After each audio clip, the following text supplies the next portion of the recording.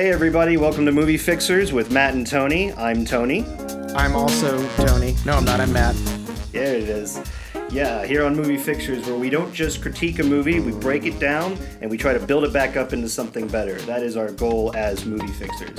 And Matt, why don't you go ahead and introduce what that first movie we're gonna break down and make better is? Sure, I'm excited. This is our very first episode, and we made, when we were prepping for this podcast, we definitely made a long list of a lot of movies that could use our touch for fixing. And I don't remember how we landed on this, but we landed on our first movie being a pretty divisive one. People love it, hate it. Some people, I guess, feel indifferent about it. But we are doing the 2008 masterpiece. Sorry, I'm going to try not to be too snarky this podcast, but we're doing the 2008 film Twilight. Yes. You excited? Oh, well, you know, we've already done it. We've watched it. It's happened. Matt, have you've seen Twilight a few times, right? I have. I've seen all of the Twilight films. And I've seen probably the first one a couple times. A little backstory about Twilight, this first film in this series of 5 films. Like I said, it was in 2008 when it first came out. It currently has a 5.2 on IMDb, a 49 on the Rotten Tomato meter, and a 72% on the audience score on Rotten Tomato. It has to date grossed $392.5 million at the box office. And what else? Oh yeah, it's based on a series of books, like I said, by Stephanie Meyer. The first book came out in 2005. There's 4 books total in the series with some tie-in books that have all sold over 100 million copies. It's obviously a popular movie. People like it. People showed up. People spent their money. People watched it. Yeah. A couple things I could add to that is this movie was the first film or the only film in the Twilight franchise not to receive a Razzie Award nomination. The Razzies are an award show for like worst movies. Right. And see, that to me says this one's fixable because it didn't get a Razzie. Right. And you know, you were the one who kind of suggested saying that it had potential, and I was skeptical, but I'm not as skeptical now that we've gone ahead and done this. I think this is going to be a good first podcast and a good first movie to fix. Oh yeah, I agree. Well, let's just, before we keep going, let's do I'll give a quick summary of the film, so that on the off chance anybody listening to this that isn't at least passingly familiar with what we're talking about has some like groundwork to start with. The movie features Bella Swan, who's a high school age student who moves at the beginning of the film from Phoenix, Arizona to move in with her father in Forks, Washington. Yes, yeah. Forks, Washington. It's this kind of gloomy, cloudy, rainy place, obviously in Washington. She moves in with him because her mom wants to travel with her, I guess, boyfriend? No, it's her new husband. Her mom's new husband, they just got married, is a AAA baseball player, and he has to travel, and Bella kind of decides that so her mom and her stepdad can kind of like build on this new marriage. She's just going to go spend some time with her dad. It's actually one example in the movie of Bella like thinking about somebody else and, you know, caring about somebody else's feelings, which is like, I wish we had like a little ding sound effect for this sort of thing. But anyway, she moves out there and feels like an outcast at first, but which is sort of weird. I don't want to get into it right now. Anyways, she pretty quickly meets this character, Edward Cullen, who's kind of a weird, you know, different character who treats her in kind of a different way. And yeah, we'll get into that in a minute. But anyways, as the story moves along, we find out things about Edward in the town, and Edward is from a family of vampires. She never seems remotely freaked out about that at all. And they strike up around. The gist of the movie is it's this young teenage romance with a human girl and a vampire. And the obvious complications. Right. And I almost said vampire boy, but it's really important to point out that he is a 90-some-odd-year-old man in reality. Oh, but I thought he was like 100-something. Maybe he's 100. I mean, this is where people listening to this podcast are going to be like, no, he is 102 years old. Get your facts straight. Right. No. Oh, it's important. Anyways, the point is he's an older man in a young, like 17-year-old boy body. But there's some other complications, namely some The Cullens are like good vampires, like you might consider like vegetarian vampires. They only eat like animals instead of people, that sort of thing. But They call themselves vegan. I really like that description. Oh, I didn't catch that in the many viewings I've had of this movie. Anyways, but the one complication that arises is some other vampires who are more like your traditional kill people and eat them vampires come through town, and there's this whole storyline about how Bella smells really good, and we'll get into that later as well. But yeah, that's the gist of the story. Is it's a teenage romance with vampires. Oh, there's also werewolves, but we don't really get into a lot of that in the first movie, so we won't need to talk about it much. The movie is definitely setting up a bigger story, but sure. For sure. I think the suffering is, and that's why it feels like you didn't like finish it. There's a bit of a fight with those vampires, you're right, but there isn't really like a full-on kind of conclusion to this film. And I think that's something that we could fix. I mean, it ends on a note that, yeah, I agree with you there. And I actually have some thoughts as we get into this about how it could have better set up the other films in the franchise, because again, I've seen all of them at this point, and I know where they're going with the story, and I have some really good ideas for that I'm super excited to talk about. Something I want to touch on real quick. Go ahead. Any other first impressions?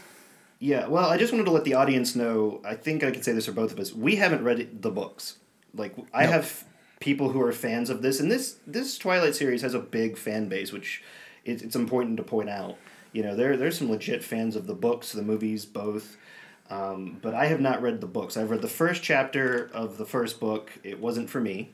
I feel like I probably should have given it more of a chance, but I didn't.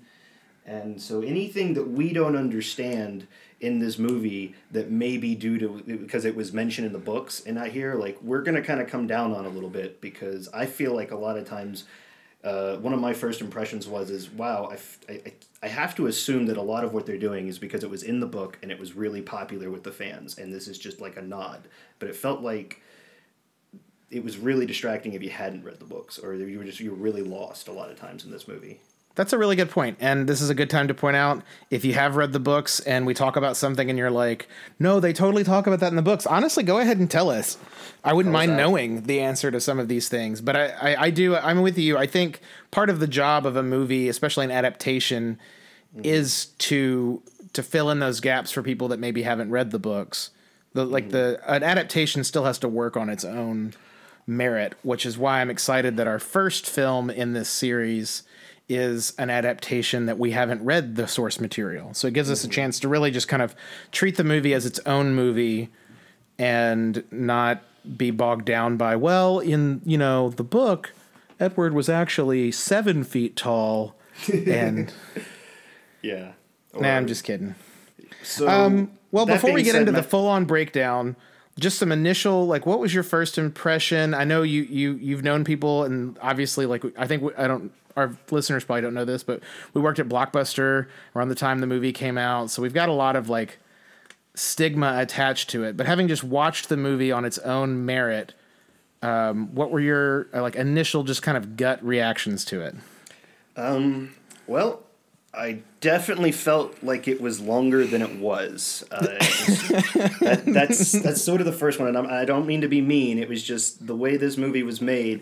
I'd pause or something, because I'm taking notes so we can do this podcast. I'd hit pause, and the little timer would come up, and I'd be like, it's only been 15 minutes. Or I'd see that an hour has gone by and that there's another hour left, and I had that same experience, to be very honest. I watched it the night before you watched it, and I remember I was taking copious notes, and I paused it. The first time I paused it, I think it was right at the 15-minute mark, and I'm like, what?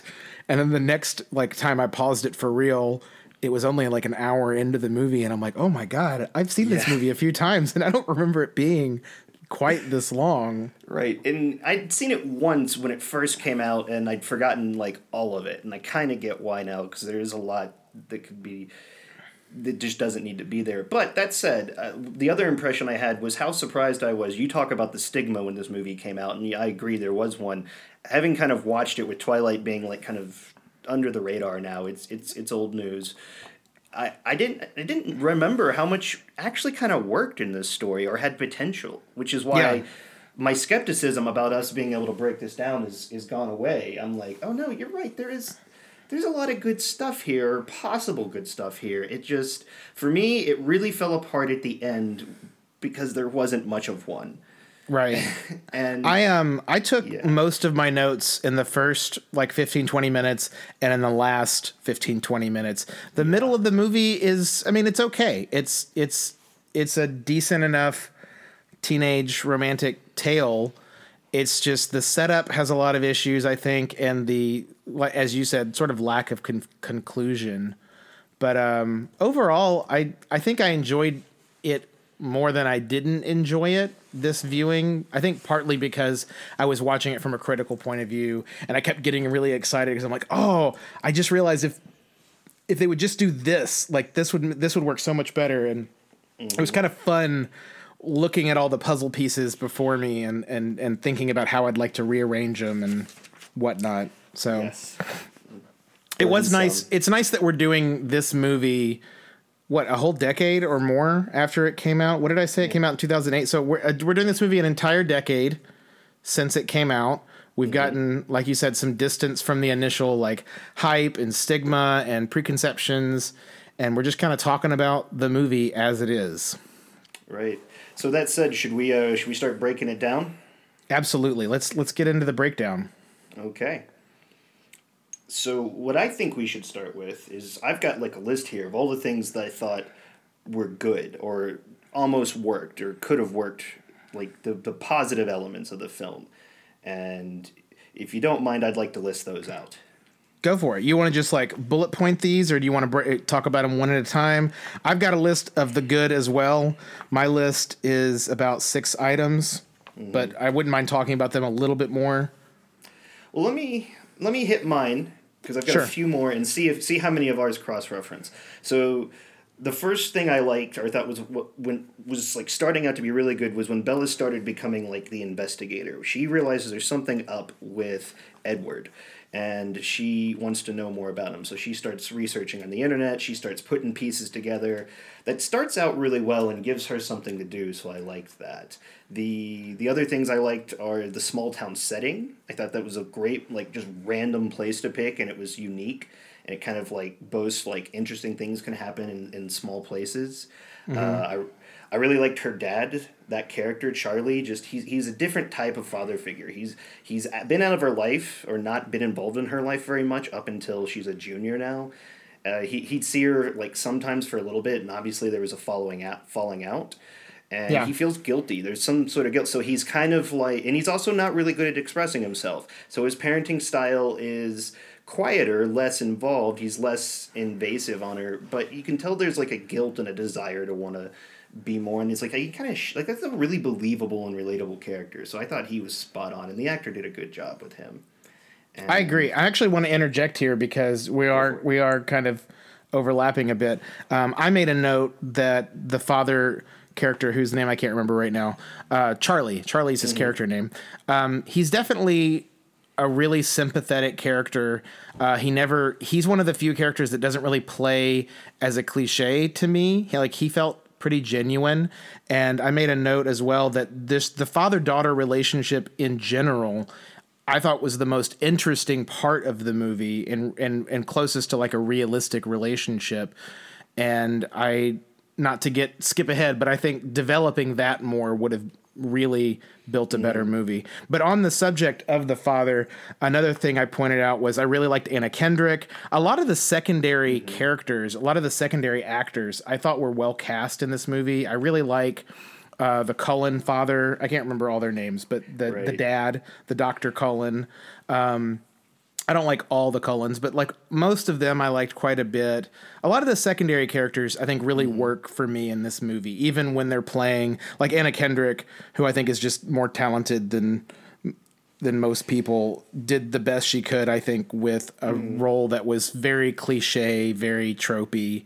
It's funny you say that. I made a note that all of the human students had a very exaggerated immaturity, like to the point where I think it was intentional. Like, it could just be these are just really dopey characters or one-note characters, but I want to believe, I want to say that they did this on purpose so that when Bella sees the vampires in the vampire world, it's so much deeper than just this basic high school, and that was kind of their way of showing that quickly. Like the high school world was very empty, very immature, very hollow, and the vampire world was very, complex, because there is some like complex vampire lore that's in this movie that I thought was actually well, and we don't even really scratch the surface of it in this first movie.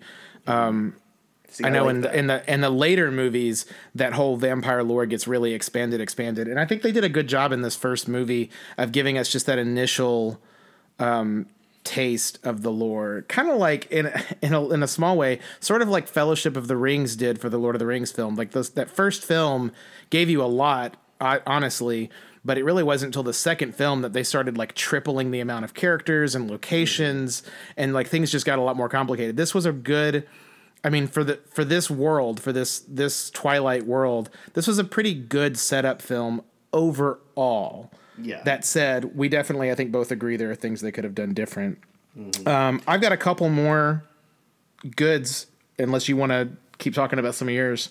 The other, just kind of pulling on the vampire lore, the other thing I liked was the life of the Cullens, their home, how the kids have to repeat school, the fact that they do refer to themselves as vampire vegans because they don't eat humans. I thought that was witty. And I loved how they play baseball in the thunderstorm because they hit the ball so hard that it makes thunderclaps. And I was like, it's those little power moments, like here's their abilities, those things that are just different, that I thought were creative, and I was like, "Oh, that's a good bit." The baseball scene plays a little silly, but it's fun. Like I'm not opposed to having fun in a movie. Yeah. A couple other things I had listed under my good. I think the opening is actually pretty solid. I like the visual dichotomy of Phoenix versus Forks. I like that visual. Yeah. What did I say? You said Forks. Okay. That visual dichotomy I think really works well of showing like how much her life is changing. And this is something I remember saying the first time I saw the movie, and I'm going to say it again after this, sixth time I've seen this movie. It has a really great soundtrack. Like that first music cue when she's leaving Phoenix is really good. Something to point out that I think even maybe some fans don't know, probably only a few of them, but Robert Pattinson actually has a couple of songs on the soundtrack. He does. And he's got a great voice, to be honest. He didn't know they were going to do that. Somebody heard him, somebody else in the film heard him and then recorded him and then added that. I did not know that. That's a neat little tidbit. But yeah, I just overall, he was going to have music in it till the screening. I remember when I saw this film, I got the soundtrack, and to date, I still listen to that soundtrack sometimes. It's one of the strongest elements of the movie, in my opinion. And last little random fact, this was the only film to feature like music that had already been composed versus all the other films apparently have original composed music from going forward. And you know what? As I recall seeing those other films, it kind of makes a difference. Well, let's I think that's all the like really good standout stuff for me. Anything else before we start breaking down some of the things that didn't quite work? No, I think that's everything really worth noting. But yeah, I think we should talk about what fell flat, like what just did not work at all. And I guess since I started with the other one, I'll let you start off with this. What fell flat for you on this film? Well, there's a couple things. There's a lot to talk about here. Let's see. One of the main things that I think really doesn't work for me is her narration. It kind of is part of a bigger issue to me in this movie, that they talk a lot, whether it's voiceover narration, whether it's characters telling each other expositional things. There's a lot of talk and not enough show in this movie for me. There's quite a few moments where I felt we could have really seen what they were talking about so much better than them just telling it to us.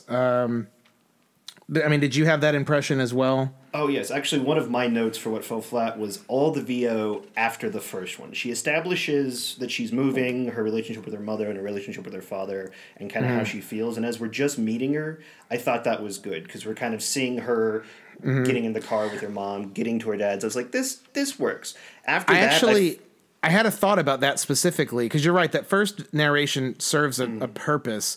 I was thinking, if there's that, and there's another moment in the film, and I'm looking through my notes to find it. I'll find it in a minute.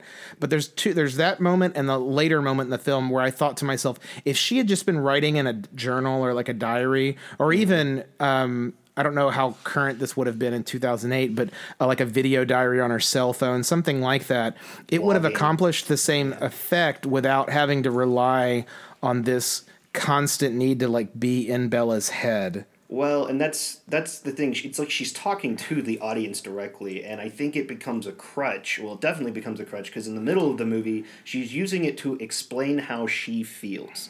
And that's a crutch. We should be seeing that in the film, and we kind of don't.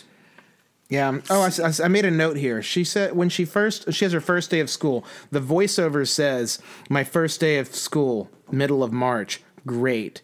And I really think that entire sentiment could have been taken care of with, obviously it's her first day of school because we see her pulling up and nobody knows who she is. She's lost, doesn't know where her classes are. The guy meets her in the hall to show her where she's going. The middle of March, I think that can be easily shown with, contextual clues from decorations in the school, things of that nature. We just don't need this voiceover to tell us how she's feeling. We can see how she's feeling. We can see what's going on with her. Right. So, ostensibly, the VO fell flat. It didn't work. Her voiceovers. Yeah, she says at one point she calls herself the suffer in silence type, and I remember thinking while I was watching it, I'm like, well, is it really though? Because we're constantly hearing you talk. Oh, but it's in her head. Yeah. Well, there's also just too much dialogue in general. Maybe she needed to be more vocal of a character.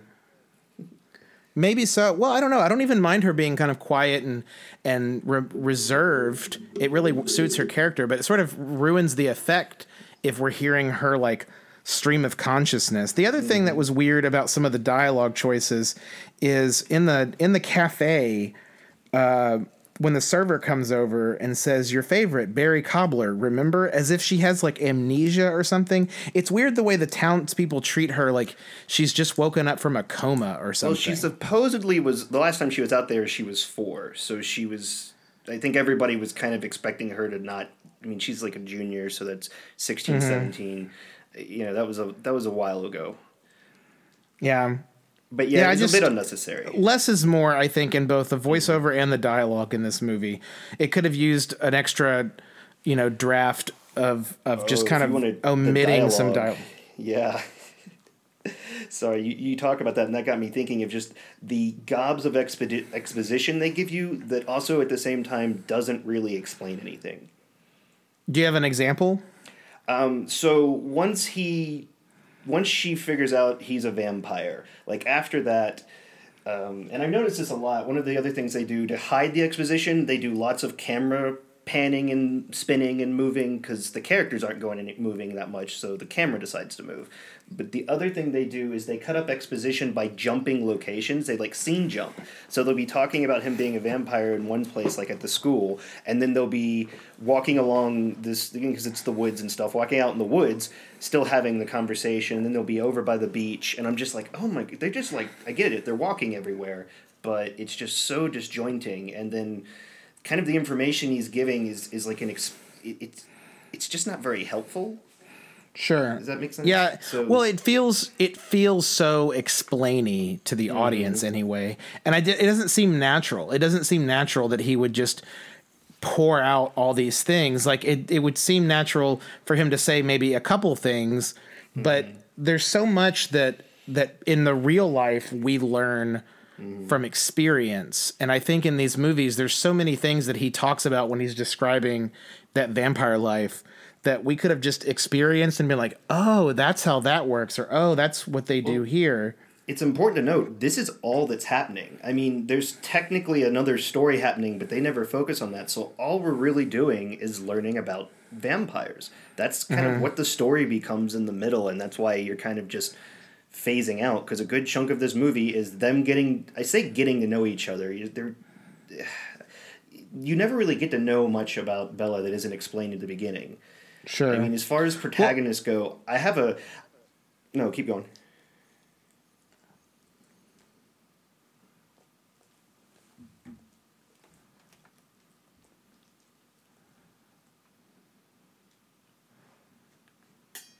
You there? Yep. You're cutting out though. Sorry, you cut. Yeah, sorry, you cut out too. Okay, sorry for the cutout. We'll edit that out. Maybe we'll see. Yeah, we'll see. What was the last thing you were saying? I was just saying that Bella doesn't really grow in any sort of like typical protagonist point. I actually asked myself the question in the notes: is she really the protagonist? Because there's not much of a change to her. I say there you can find a change in her at the end, but it happens really quickly. I feel like for most of this movie, it's like you're watching it from the perspective of the damsel in distress. Yeah. I actually have some notes about that as well, about the whole damsel in distress thing. Before we get to that, though, can we talk a little bit about just their first meeting, our two main characters, their meet cute, so to speak? In the biology class? Yeah. Yeah, so go ahead and explain that. Well, why don't you give a little bit of feedback of how you saw it happen? Sure. So when Bella first goes to the school, who knows if it's her first class? One of the first classes she goes to is the science biology class, and as she walks in the door, she sees Edward, who looks at her with this kind of really creepy look, and she looks at him, right? The first of many of these creepy looks. She looks at him, and she's got this kind of interested look on her face, like, oh, hey, cute boy, right? Mm-hmm. And then you see the fan behind her, like the electric fan, kind of clearly in March, blow her like smell, her scent, her pheromones, her whatever it is, at I missed Edward. Yeah, I missed that. I didn't get that's what happened at first. I just thought they were trying to be cute and like make a joke, like it's doing like movie style. Her hair is blowing in the background, kind of thing. And I was like, haha, that's kind of funny and not the. No, there was some there's a lot of purposeful framing in this scene. There's also if you look behind Edward at one point, there's a stuffed taxidermied owl with big broad white wings, and it actually the owl moves around a lot because the director wanted to frame it so that he had these like very angelic looking wings in all of the shots in this. It's kind of crazy. Wow, but how did I miss that? Yeah, and it's honestly, I think it's really heavy-handed, but I kind of get what they were going for. My problem with this is in the actors' performances, and this is where I don't know if it's the director saying this is what I want, if it's the actors making these choices. I know from talking to people about the source material, I know what's going on here. I mean, the movie even says it more or less. Like, she smells amazing to him as a vampire. He wants to straight up eat her because that's his natural tendency. But he's also expand on that either. They don't. And also the way they visually show this, it's absolutely ridiculous. Like, he struggles with this look on his face as if he's like holding in a fart or something. I don't feel like I'm exaggerating this at all. That's exactly what he looks like. And he's like grabbing his pants and it's like, are you suppressing like, yeah, but like very melodramatic, very over the top, not in any way that signifies any realism at all. Yeah, this movie doesn't really shoot for a lot of realism, though, I gotta say. And I don't know if that's good or bad. But it goes I guess. The whole thing wants to be over the top. You're right. That it was distracting was what I thought. It's weird how they go for like subtlety in some places and then like ridiculousness in others. But you're like we said a second ago, that's the first of many really kind of weird, stalkery, creepy looks that he gives her. And what I get is that we're supposed to read this interaction, read these two characters as having this initial, love at first sight kind of thing. Mm-hmm. But so is that what I didn't get that out of that scene? Maybe that's what was happening. I do know about, like you said, about having friends that tell you about the source material. The whole thing in the book is also very like heavy-handed with the drama in the sense that all of the emotion he was feeling, and I think they basically wanted him to act out that same level of emotion that's in the book in that scene in the movie, and it just doesn't translate well. Yeah, and the other thing that falls apart for me is they make it clear later in the film that while he looks like a 17-year-old boy, he's in fact 90 something, possibly 100 something. We're not entirely sure of his age at this point, and I understand. excuse me, I understand the point that's been made to me by some of the book fans that, he still goes to a high school, he still deals with teenagers, he still lives that life, but he's also got, 100 years of life experience behind him.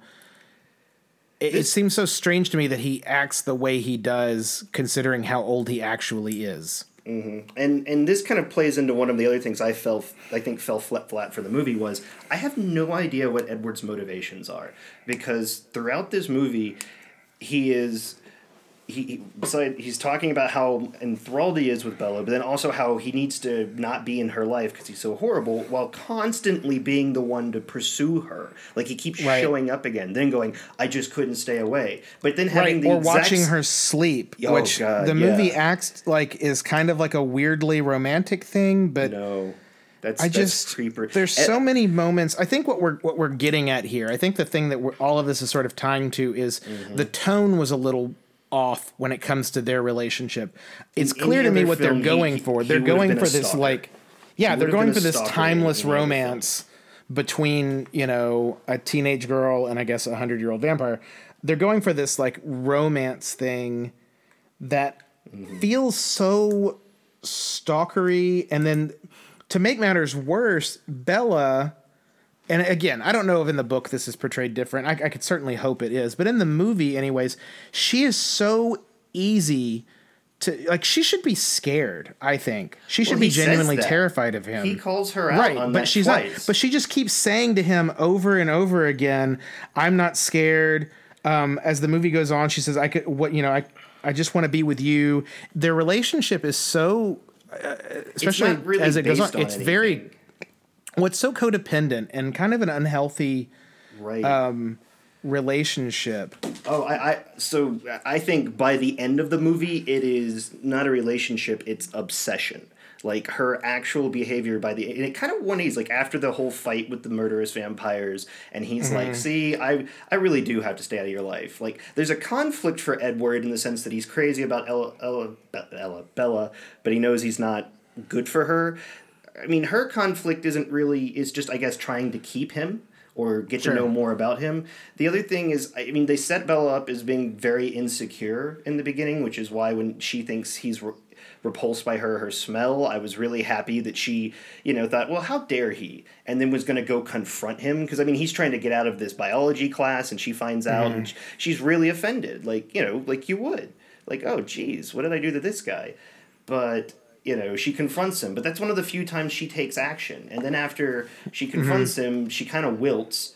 And again, it's early in the movie, so she should, theoretically get stronger. But she never takes any sort of action after that. Things sort of happen around her. I think she does a little bit of research and figures out he's a vampire, and then he tells her. And then even that kind of gets mooted by him, because he tells her, like, he's realized she's figured out, and then he just admits it. And then from then on, she's kind of just being drugged through the rest of this movie, and she has no like, she just wants to be with him, and now she's with him, but she's like, I don't know what is her goal. Right. That actually, so backtracking a bit, I want to talk about my first fix for this movie. Oh, okay. I talked a little bit about how she should have been more scared. You talked a second ago about these other vampires being threatening. Because something we haven't mentioned, again, for anybody who hasn't seen this movie, is there's these other vampires that have come through town, right? And they're eating people, they're killing people. And the movie sort of makes a half-assed attempt at the very beginning to make you question, like, ooh, is it Edward? Is it him? Yeah. But it very, very quickly just straight up shows you that it's these three other people. I think one of the biggest fixes we could have done in this movie is leave that mystery open. Show these killings happening. Have her questioning Edward and his intentions and all that, but still wondering, like, are these him? Because her father is the sheriff. So we're seeing and hearing about these gruesome, they're called animal killings at the beginning. But then, it's revealed that there's a bear footprint. And I want to point out that according to the captions, that meant like a no shoe, not like the animal, the grizzly bear. But, this mystery, like, if Edward was a little more of this like mysterious character that was, conveniently absent at times when these things were happening, so that we're, as an audience, and Bella as a character, are questioning, like, oh my God, is this him? Is this him? And it just would have been such a more satisfying reveal and you could have incorporated these other vampires into like people in town that you think are there for some other reason. Right. And then it's revealed that they're in fact these vampires. And then Bella is now in danger. And this person, Edward, that she hasn't been trusting his true intentions has in fact been on her side the whole time and is a trustworthy person. Also the Cullen family who ends up being at her aid. Right. Towards the end again. So you said that we haven't talked about this much up until now, and the reason for that is the movie doesn't talk about this. You see the first murder, you see the second murder, like you see the first murder 15 minutes in. I marked that. About another 15 minutes in, you see the second murder, and this one's a friend of Bella's father. So that one has a little bit of impact. So now it feels like there should be some stakes in the game, but they just keep dropping it to keep going to them going out and like sort of swooning over each other. There are so many times him making these really pained grimaces about how they really shouldn't be together, but he can't stay away from her. And it's like there's this whole interesting story going on in town, and we're not seeing it because we're focused on this other thing. It would have made their romance story so much more interesting if there was this intrigue, this mystery of his true intentions. Do you remember? And again, he just keeps saying what his intentions are. Right.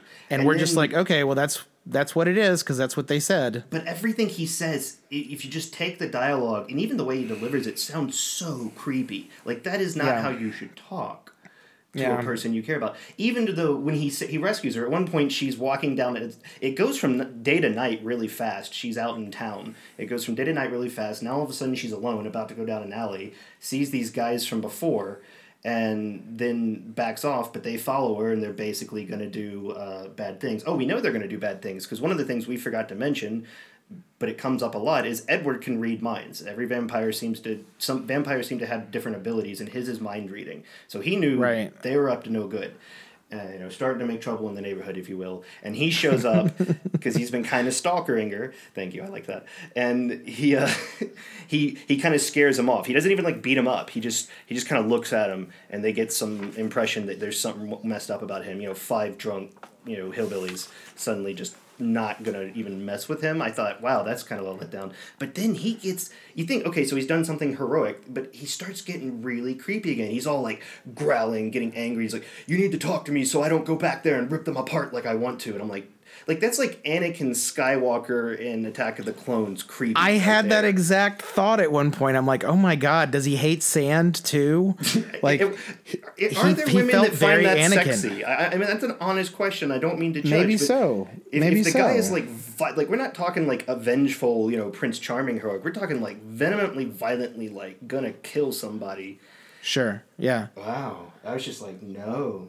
And so again, we've already gotten off the murders because they're not going to come back till the end, and all it is so they can get a scent of Bella, and now there's new conflict because the conflict was done. They were in a relationship. She's hanging out with the family. Everybody's for the most part getting along, and to wrap up this movie, we had to create a whole new conflict with these. I feel like that maybe should have come in a lot sooner, but in the end was executed poorly.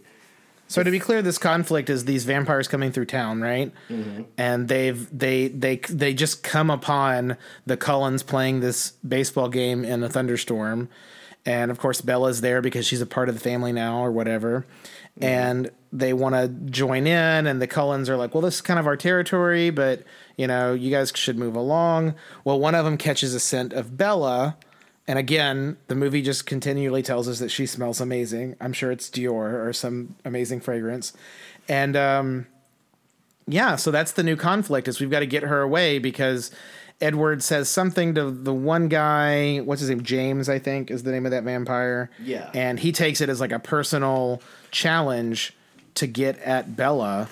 Now all of a sudden it's red alert, all hands on deck. We got to protect Bella. And everything gets turned upside down. And she doesn't obviously want to leave, but he's like, I'm going to drive you away somewhere. She's like, I want to go talk to my dad first. And everything just does whatever he says, though, in the end. She tries to argue, no, I don't want to leave. He's like, no, you should. And then she just sort of quietly becomes complicit. There's no more discussion about it. Agreed. And you're actually, I don't know if we want to get to it yet, but you're coming up on my next and final fix for this film. Oh, okay.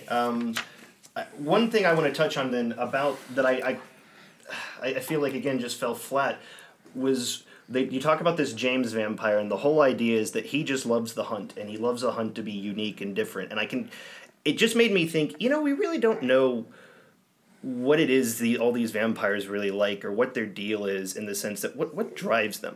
I had to start pulling from like other resources. Like I've read Interview with a Vampire, I like the movie, but one of the things that those vampires had trouble with was boredom. They're eternal, and they have. What are they doing? It's like eventually it all becomes listless to them. And I'm like, do these vampires feel the same way? I feel like we're not really touching on that, but maybe we are when we see like this crazy vampire like James, who is like made up rules for how he's going to hunt humans and which ones he's going to select. And if it's something interesting, boy, he's going to go at it like a feral dog.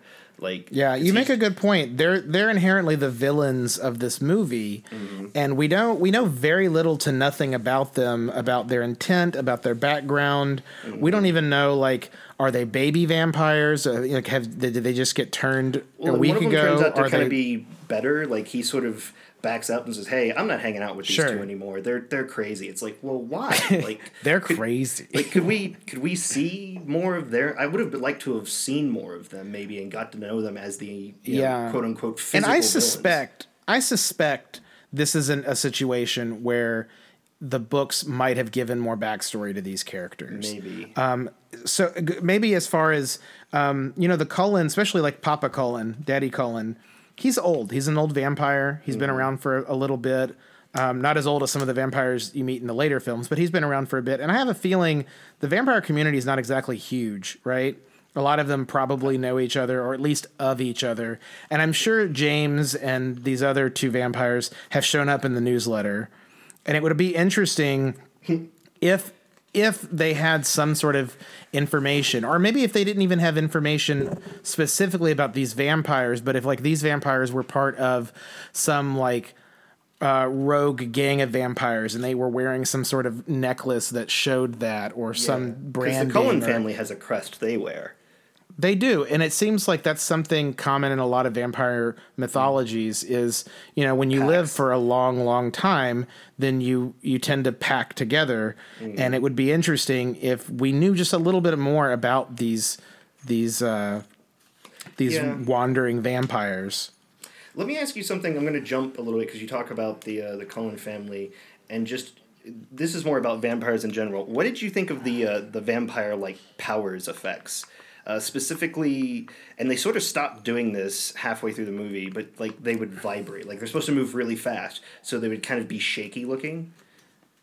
I don't know that I caught the vibrating thing. I do have more than a few notes in my notebook here about how the fast motion, like the running super fast. Yeah. The effect doesn't look good. No, not at all. And it's kind of overused. I remember the moment it felt really overused to me was there's a part where they pull up in front of the Cullen house. He gets out the driver's side and he runs around to the other. And it's like, really, was that much faster than just kind of like jogging 3 steps around the car? That's the joke. The effect doesn't actually make it look like they're going faster.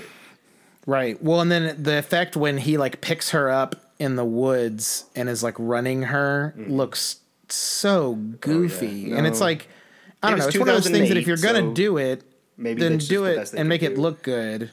Well, and this movie didn't have a huge budget. There were a lot of things they wanted to do that didn't because of budget constraints. But I will say, I enjoyed the wire work. It was the first film in the series. The wire work, when they jump around, it was a little stagey, but I thought it was fun. Sure.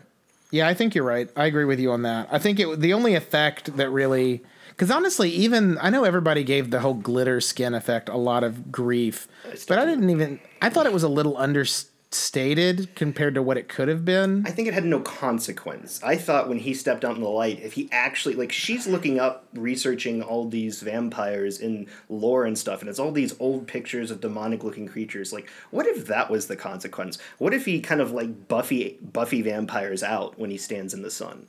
I mean, it definitely would have been a lot more interesting and make a little more... It would have made a little bit more of a conflict. Like, she's got to see through the facade, or see through the face and love the person within. But, I mean, she doesn't know anything about him, so how can she love the person within? All she knows is he saves her life a bunch and stares at her real creepy.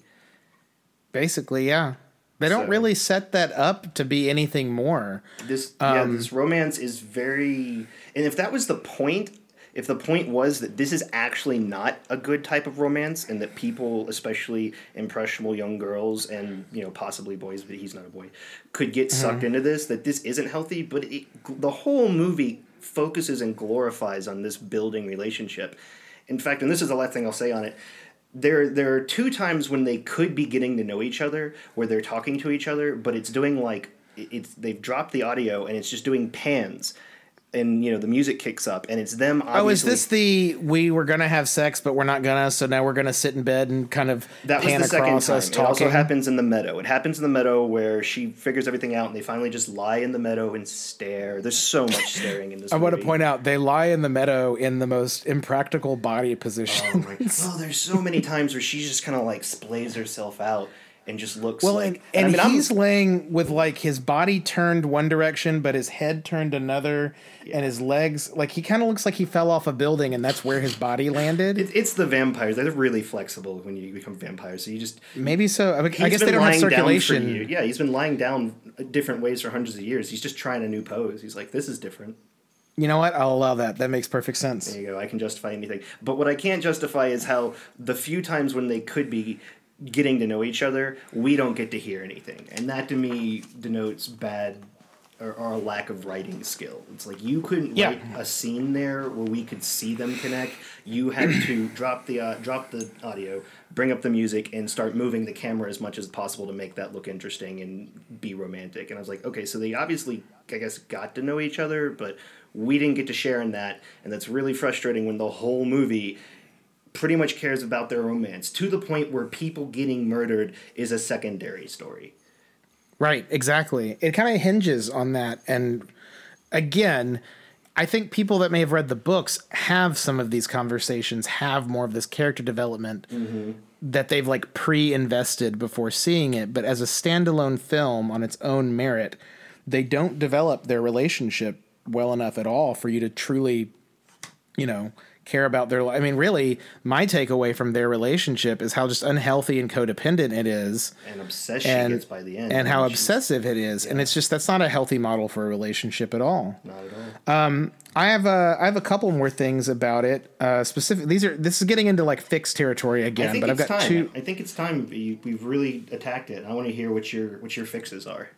All right, I've got 2 fixes that deal with the end of the movie that I think could have honestly made this a pretty decent film. The first, and I think this is kind of one of the big ones. Bella needed to be more involved in her own safety and well-being, and I don't even want to say rescue, because if she'd been more involved, it wouldn't have been a rescue situation. Right. I think that had Bella, and the audience didn't have to be in on this at first. This could have been a reveal, right? Mm-hmm. But Bella, when they go to that hotel and she sees the vision of the dance studio and all of this, what a great moment for her to take charge of her own destiny and say all right, well, here's what we'll do. I know I'm new to this group, but I love you guys. I feel like a part of this family, and these vampires are really a threat to all of us and our way of life. Here's what we're going to do. And she is instrumental in planning herself as bait in this dance hall to bring him in, and she just becomes a part of it and not this character that's literally thrown against the wall. She's 2 or 3 times. The ballerina hall, the ballerina studio, because he tricks her into thinking, the bad guy, that he's caught her mom. So she's just been duped. She isn't proactive in any way. I agree. It's the way that he tricks her is with this videotape which of her dancing VHS tape, from as a girl, with her mom. It's this videotape of her dancing in this ballet school when she was younger, which is not introduced at any point in the film. So it kind of feels like, oh, I guess you had a VHS tape that you got from the house. Exposition. He gives us lots of exposition.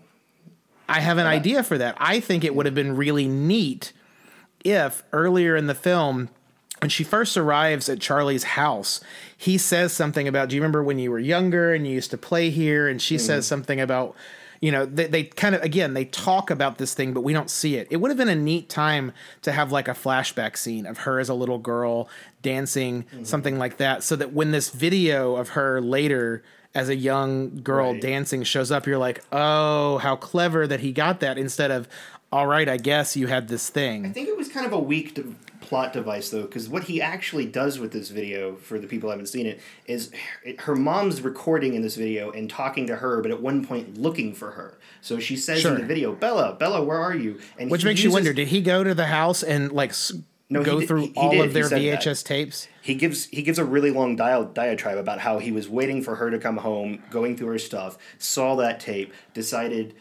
But, to use that tape to make her think he had her mom, because he just uses that bit. But this is a VHS tape, and it's, presumably 2008 now, or it wasn't VHS, it was like mini, whatever. It was a tape. Like, there's no way that the quality of that, even over a phone, is going to sound believable. And, and she is supposed to believe, so she's in Phoenix again. Her mom, we've already established, is in, was it Jacksonville, Florida.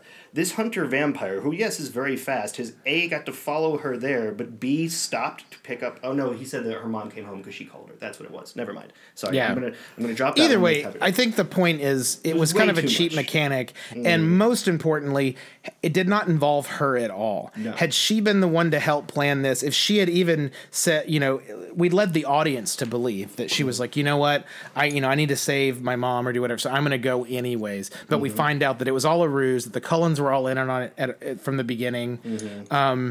It just would have made her character less of this like damsel in distress that's constantly being saved, like you said, just being led through scene to scene. It reminds me a little bit did you ever see Jupiter Ascending? No, but I think we should add that to the list.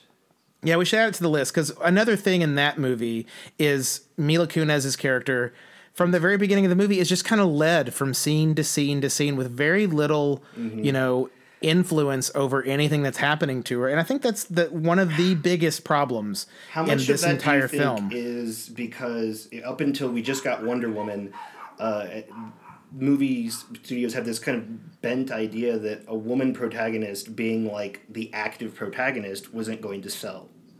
So they only pick films where the woman is, in this case, literally almost led around by the male. I don't know. I mean, it's hard to really answer that. I think there are other movies in a similar vein, like the Hunger Games movies, where we've got characters that are choosing their own destiny. I mean, even something like Harry Potter, where Hermione's not arguably the main character. She's not like led around. In fact, half the time she's grabbing the boys by the ears and leading them around. Yeah, I don't know that that's the focal, because Bella's definitely the focus character in this story. Sure, agreed. Even though I feel like Edward... So that's one of my fixes. I created 4 different pitches, 4 different types of stories that you could do based with all of the information we have. Well, I want to hear those, but I've got one more thing that I think you're really going to like as well. Another thing that would have really reduced the amount of like codependency and what's arguably like a soft version of like emotional abuse in this movie between these two lead characters is in that scene in the hospital after they've survived the whole dance hall thing, and Edward's there faking asleep because, vampires don't sleep or whatever. He says again for like the 16th time in the movie, like, I'm just getting you hurt. I'm getting the people you love hurt. We really aren't good for each other. You should go to Jacksonville, be with your mom, and do whatever. It would have been such a neat moment to me, knowing what comes after this movie, knowing where the things like we could even still ultimately end up in the same place in the later films. But if she in that moment had said, you know what, you're right. This isn't healthy. I'm getting people hurt. My dad almost got attacked. My mom, I thought, was getting attacked. If she had made that decision, say, you know what, you're right. And they decided to amicably part in that moment. She could have then gone to the prom to like say goodbye to her friends for the last time before moving to Jacksonville. And at the dance, she runs into Jacob again, and they spark that romance between her and Jacob, which is going to be pivotal in the next film anyways. Right. And we kind of end this first film thinking like, okay, well, the Bella and Edwards of it is actually over.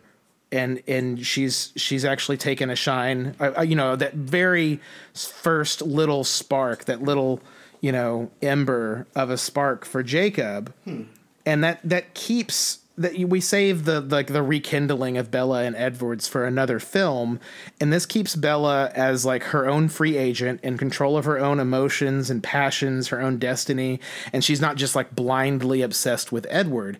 Again, ultimately she could still end up with Edward, but we see this moment of her being her own person and saying, you know what, we've been through a lot in the last 3 weeks of this movie, or however long the timeline is, and maybe it is best that we, this initial lust and romance has been, a lot, and maybe it's best that we just go ahead and break up for now. And that makes it so much more, I think, compelling when Edward does come back into the picture later, because they've had time apart to be their own people. And I think that would really help a lot. Yeah. Instead, what we got was what I think is by far the worst scene for her character, which is he tells her to go and she just has like an absolute freak out fit where she's like, no, like she can't even get her words in order. I have to be with you always. I literally wrote the word obsessed much. Sure. Yeah. Her performance in that hospital bed is ridiculous. She's just kind of like fumbling through her words and type shit. Yeah. It doesn't play as romantic or heartwarming or, Never Let Go, Jack. It doesn't play like that at all. It plays as basically, this kind of she's become as creepy stalker for him as he has seemed for her. So they're just like two obsessed stalkers obsessed for each other. Is that what this story is about? It's definitely what it feels like at the end of this first film. But it's the only change we really see in her. Otherwise, her character is the same. She's still insecure. She's still ineffectual for the rest of her life. She hasn't learned anything except she needs him. That is it. That is the only arc her character has, and that's why I ask: is she even? I don't know. The main character. Yeah, but I like you're right. It almost works better if you switch that perspective. I liked your idea though. Just to touch on that she, takes she actually they part. Look. She learns something. Mm-hmm. Like we're talking about a character arc. She learns something that her compulsive, obsessive behavior with Edward. Not only was it healthy for her, but it damn near got her dad killed. It damn near got her mom killed. I mean, for all she knows, it could have gotten her new friends at school that, again, we barely see. We're just trusting that they're friends now. It would have been such a nice cathartic moment for her character had she even for, the end of this movie and the beginning of the next one, made the very mature decision to not continue to endanger herself and everyone around her? Mm-hmm. I don't know. Yeah, instead, nothing changes. Yeah. Well, let's unless you got anything else specific, let's go ahead and move into pitches or at least some bullet points of what we really think we could have done to fix this movie. Okay. I've got some good ones here. If you don't mind, I'd like to list mine out first. I'm excited. Give them to me. All right. So the first one, and this is my favorite one, but you kind of touched on this too, which earlier, which shows how like you and I think alike. But I call it the detective story because I love detective stories. Ah, yes. I'm a big fan of those, audience. Anyway, the detective story is Bella spends more time investigating Edward. As the daughter of a police chief, she's naturally curious. She first suspects Edward has powers, and so it's not going to be like she just sees it, but she sees something, and she's like, he did something funky. Like, not like with the car where it was obvious. Like, she has to really, like deep down, investigate that. And then later, as the murders start to become apparent, she starts to connect. She starts to think, maybe he's the one doing the murders. This was what you said. So as she gets close, she kind of starts getting closer to Edward, who obviously still has his obsession for her, to learn more about him. But in the process of that, starts to fall for him. And then later, Edward wants to help Bella track down and stop the actual murderous vampires, for a couple reasons. One, she's a bit more of an adventurer. She believes in doing good. But two, because her father's the police chief, this is actually putting pressure on him being able to keep his job. He's not catching these killers. These killers are getting around. There's a lot of flack coming from the small-town people. So there's, actual conflict. On the flip side of that, Romeo and Juliet style, Edward's family is not cool with him helping her look for the murderous vampires because if they find them, they accidentally expose them and then accidentally expose the Cullen family as well. So there's sort of conflicted, feelings on this, which I thought is good. But then finally, the other thing I that also would help explain a lot of why Edward, like, he straight up gaslights her a couple times. Oh, yeah. Like, she, he saves her at one point and hits the car, and he's like, "What? That didn't happen. What are you talking about? Yeah. I was standing right next to you the whole time." And that would make so much more sense if we saw that he was getting pressured from his family with her, and like, she was getting too close to the truth, and you need to stay away from that girl, but he also couldn't stay away from her. Yeah, it just.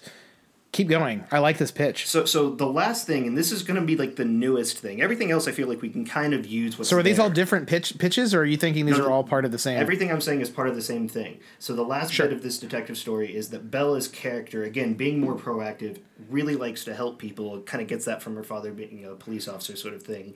And in doing so feels that now that she knows about Edward, his family, and their powers, that they're not doing enough. She wants to become a vampire, but she wants to become a vampire because she thinks she could do things to help, use that power to help people. I love it. And Edward's like totally against this, obviously, like he is, but there's a real argument there. Yeah. And so that could even still play into some of the later storylines in the books. Because, I don't know how much you remember, but the like old vampire guard shows up talking about how like they're living too in the open and whatever. And that would be an interesting moment for Bella to be like no, you guys have this great power. Yeah, that would be such a cool moment for her. Another thing I like about this pitch, especially the detective part of it, and this is something I'd made a note about and forgot to mention earlier, so I'm glad you brought it back up again. But by making more of a mystery in especially that first act of the film, and Edward being forced to be a little bit more of an absent character in the narrative or on screen would allow some of these secondary characters, like all these friends that she's made in school. She's not a pariah in but school. we don't see enough of them to really get that they're friends. And this strategy of her investigating, it would give at least another one of her friends like a chance to shine, to be in on this, to like help her investigate. Maybe she's got a friend, or Jacob. Yeah, I was just thinking like maybe Anna Kendrick's character, she's always suspected that the Cullens are something. They're vampires or something. And then when Bella, having this new friend, opens up and says what she thinks, she's like, I knew it. And she kind of helps her with the investigating. It just, you set up these secondary characters for us to not learn anything about them at all, other than like the surface stuff. Right. And I like this pitch. It allows them to kind of shine more. Audience, one thing you have to realize is Matt's pitching this because he always just wants more Anna Kendrick in movies. That is absolutely 100% correct. And I'm all for it too, so we're good there. So that was pitch one. I'm going to be a little bit faster on the other ones because they're not as good. Right, because that first one obviously knocked it right out of the park. Yeah. And if and when we get the chance to remake Twilight, that's our pitch. Yeah. That's how we're making it. So the second one is, all right, so it's not about the murders. It's not about the detective story. Let's make it a coming-of-age story. This is more about Bella. There's got to be more meat to her character in the beginning. Like, she's got to be more upset that she moved to this small town. She's always just kind of like, meh, I suffer in silence. But what if she's like, no, sure, this is boring. I want to be in a place where it's happening, where it's banging, where there's adventure. And then she discovers in this small town are vampires. So there's actually a lot of adventure here. It kind of gives that whole, you can find adventure anywhere, vibe, a little bit of a positive. It's not about where you're at, it's about what you do with it, sort of thing. One might even say, adventure is out there, right? Beautiful movie. Points to whatever audience members knows that quote. And so what happens is she starts getting obsessed with the vampire culture, not just Edward. So she wants to know all about that. And her paying too much attention, her getting too invested, basically draws the attention of other vampires like we talked about, and now she's in danger. Cut back to, she's also put her family in danger. Now there are consequences. We still diffuse the situation, but at the end of the movie, she's got to make a choice. Does she continue to pursue this adventure, or does she, with this newfound appreciation for her life that she just almost lost, it was almost taken from her, not, and kind of calm things down? I mean, she doesn't have to make the decision at the end of the movie, because there's going to be 3 more, but at least there's, some sort of growth, and it's more, like I said, a coming-of-age story. But really, I like it. Yeah, but what this movie was supposed to be about, and its draw, and I need to pay attention to that, was the romance. It's all about the romance. So I'm like, okay, well, and let's do the romance, but let's just make it all about the romance and make the struggle in the romance. You know what could have been really interesting in this pitch is if the Cullens had more of a calling if they chose to live in this town to protect this town because it was their turf, and maybe Bella coming under into danger, under fire, into danger by these roaming vampires is what causes Edward to become involved with her in the first place. And we see at first it's a protection thing. It's like, I'm protecting this town. She's being targeted because she smells like, L'Oreal shampoo or something. And then we see him slowly like falling for her instead of this like instant, I guess they're in love now sort of thing. Well, okay, so mine's a little bit simpler. So the romance we see, we both agree, is a bad one. It's obsession. It's like all the things that are wrong with a romance, but it's being glorified. And this one we do it the right way. I mean, I even wrote here like, Bella's just a small town girl looking for love. And I love that because she wants somebody different. And so does Edward. But here's the thing. Their differences make their romance difficult. I mean, the story is already there. Edward's family probably wouldn't approve. He's he's got 100 years on her, so that's going to be weird. And he's also super trying not to eat her all the time. The amount of time they refer to her as food, in the way he obsesses over her, I thought of myself. Again, because I kept daydreaming whenever I could watching this film, I thought of myself having a deep, romantic, passionate relationship with an eclair. A chocolate eclair with Bavarian cream, and just how much I would just love that eclair, because they just... Tony, I've had one before and it didn't end well. I don't recommend it. Right.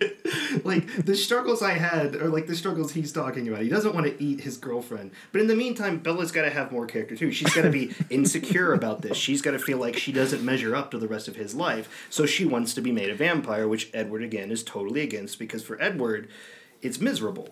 Right? I feel like you just came up with the slogan for the movie poster version of the second pitch. The struggle is real. He doesn't want to eat his girlfriend. The actual the tagline for this movie is, "When you live forever, what are you willing to die for?" Which doesn't really work, except for the fact that she says that line. So my fourth one, and this one I'm only mentioning because the author actually did this too, is one where Edward's the main character. And there's an unfinished novel, apparently, by the author that is the first Twilight story, but from Edward's perspective. And in my opinion, if you're going to keep things the way they are as much as possible, this really needed to be a story told from Edward's perspective, because he's the one who does stuff. He's the one who is active in the story the most. And I think that would... I mean, that makes Bella the enigma. That makes Bella the mystery for him. And she is a lot, because he can't read her mind, so he doesn't know what she's thinking. That's new to him. Ooh, yeah. And that really every time she reacts weird to things, and it just drives him nuts. He's like, I just told you about going into a house full of vampires, and you're worried about whether or not they'll like you. Like, he's like, your priorities are whack, girl, and I'm digging it. But, it's... Yeah, you're right. That's a much more, I think, interesting perspective on the film. I kind of wish she had finished that. I would have read it, I think. I hate to get rid of another female lead. So my other theory is this: gender swap. So that's actually a thing. She wrote that. She wrote a gender swap version. That's cool. I mean, again, it's got to. You still have to follow Bella, though. You have to follow even if she's the vampire and Edward's just the boy, you still need to follow her, at least for this first story, because that's the only it's the only one doing anything is the vampire. Yeah, I agree. I think that's definitely better. But I think we both agree that the detective story is probably our favorite. But if we were to stick with the romance, we would want to show like an actual romance that like, let's get rid of those murders. We don't really need that. Mm-hmm. That's world building. I know it's setting up for the anthology of stories, but you could have done that other ways. Sure, but I think that the detective story works because it could actually still keep in canon with her ultimate goal with these stories. Like if we changed the pitch to that first pitch of ours with the detective narrative, and the like kind of Romeo and Juliet, seeing more of the Cullens and their thing, it could have set up the next films in this franchise really, really nicely. And again, it would have given us more opportunities with the secondary characters. It would have it would have just made Bella a more interesting character. You're right. You know, her dad's a small town cop. She's got some interest in solving a mystery. Mm-hmm. She's got some sort of interest. She doesn't, in this movie, she has no interest. Just Edward. You know, you hear that she, when she was little, had an interest in dancing. Mm-hmm. But as far as we know, when she moves from Phoenix to Forks, Washington, mm-hmm. It's not like she comes and she's got, you know, she's still a dancer or she's into basketball or, you know, she comes with nothing that she's a bit of a mopey teenager. And that was sort of why I didn't keep going with the book. And I feel like I should have, because maybe she has an arc in the book. But she, in the first chapter, all she's doing is being a mopey teenager. And, you know, okay, that may be a way to start, but she doesn't really change much. She just finds a boy.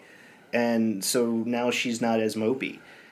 And that's not enough. I think whatever we do, she's got to be more than whatever this I think the bare is. bones are here in this movie, mm-hmm. but everything needed better development. Mm-hmm. And I think we got it. And I'm ready to start production. Are you ready to start production tomorrow on Twilight the Reimagining? Twilight the Reimagining, we're on it all the way.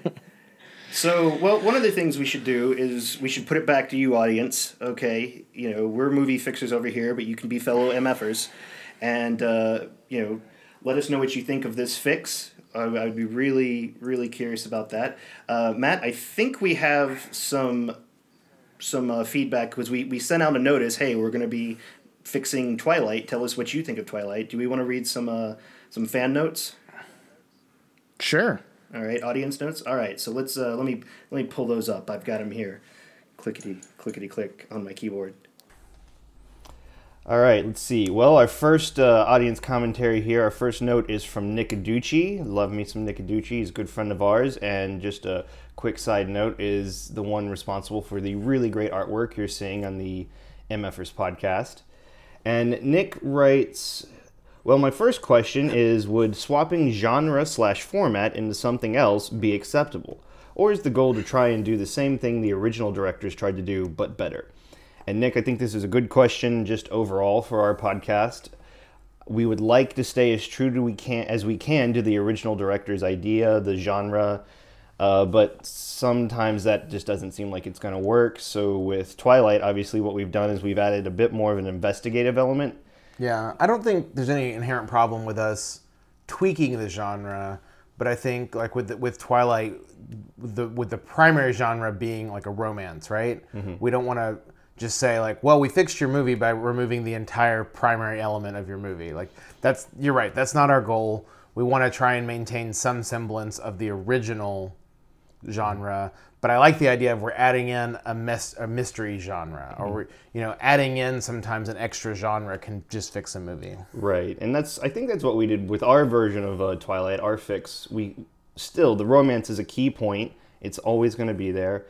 Just to kind of follow up, Nick gave us a lot of commentary, and I think that's great. I want to encourage everybody to feel free to just write as much as you can. I may summarize in the podcast in the future, but we can keep this conversation going. Don't feel shy. So Nick just said, to sum up my thoughts, I'm a dude. This movie probably wasn't made for me, so the prospect of watching a movie where a girl with little redeemable qualities or personality is fawned over by overpowered perfect men doesn't appeal to me that much. At least that was my impression of what he thinks a lot of people liked about it originally. So he thinks that making it better would revolve around making the main character more challenged and seeking out and connecting with her boyfriends. He does a little bit more in there, but I'm going to, again, go ahead and paraphrase. And Nick also admits that he hasn't actually watched Twilight. He's kind of garnering this from critics and stuff. And while we would like it if you've seen the movie, this is a new podcast. If you're kind of on the fence, tell us maybe why you didn't watch it. What was the impression you got from it? And that's okay, too. You're still allowed to chime in. But, Matt, what do you think about Nick's thoughts? Do you think he's kind of in line with what we thought, or do you think he should I think he's definitely hitting some of the same notes we landed on. One of our biggest gripes with the movie was how little Bella had to do with her own narrative. She was constantly the one being saved, and he's right about that. That part of the narrative is kind of unappealing, and I think that's something that you get from watching like a trailer that is definitely in fact true in the movie. So I think he's right there. I'm with you. I definitely I want to hear opinions from people that have seen it, but it also is interesting getting just kind of reactions from people, like first glances from people about what they think a movie is about. Whereas that may not always be true. You know, you and I have both seen where we see a trailer, both good and bad, and then what we end up seeing in the theater or at home is not what was on the bill of purchase, you know? Mm-hmm. So it is nice to see those reactions from people, those first reactions. Yeah, and Nick, I think it's safe to say your initial thoughts kind of ring true, at least to us. So until they remake this movie with our fixes, maybe hold off seeing it if you don't think that'll impress you.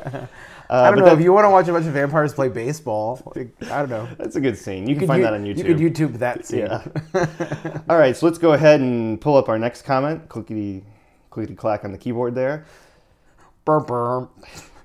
Sorry, you are out of comments. Yeah, looks like that's it. Come on, guys. I know we're new, but participate. It's just Matt and I talking here, and Nick. Are we the only 3 audience members so far? Apparently, but that's fine, guys. We got one good comment on our first episode. Hopefully, we'll hear more comments from more of you guys going forward. Yeah.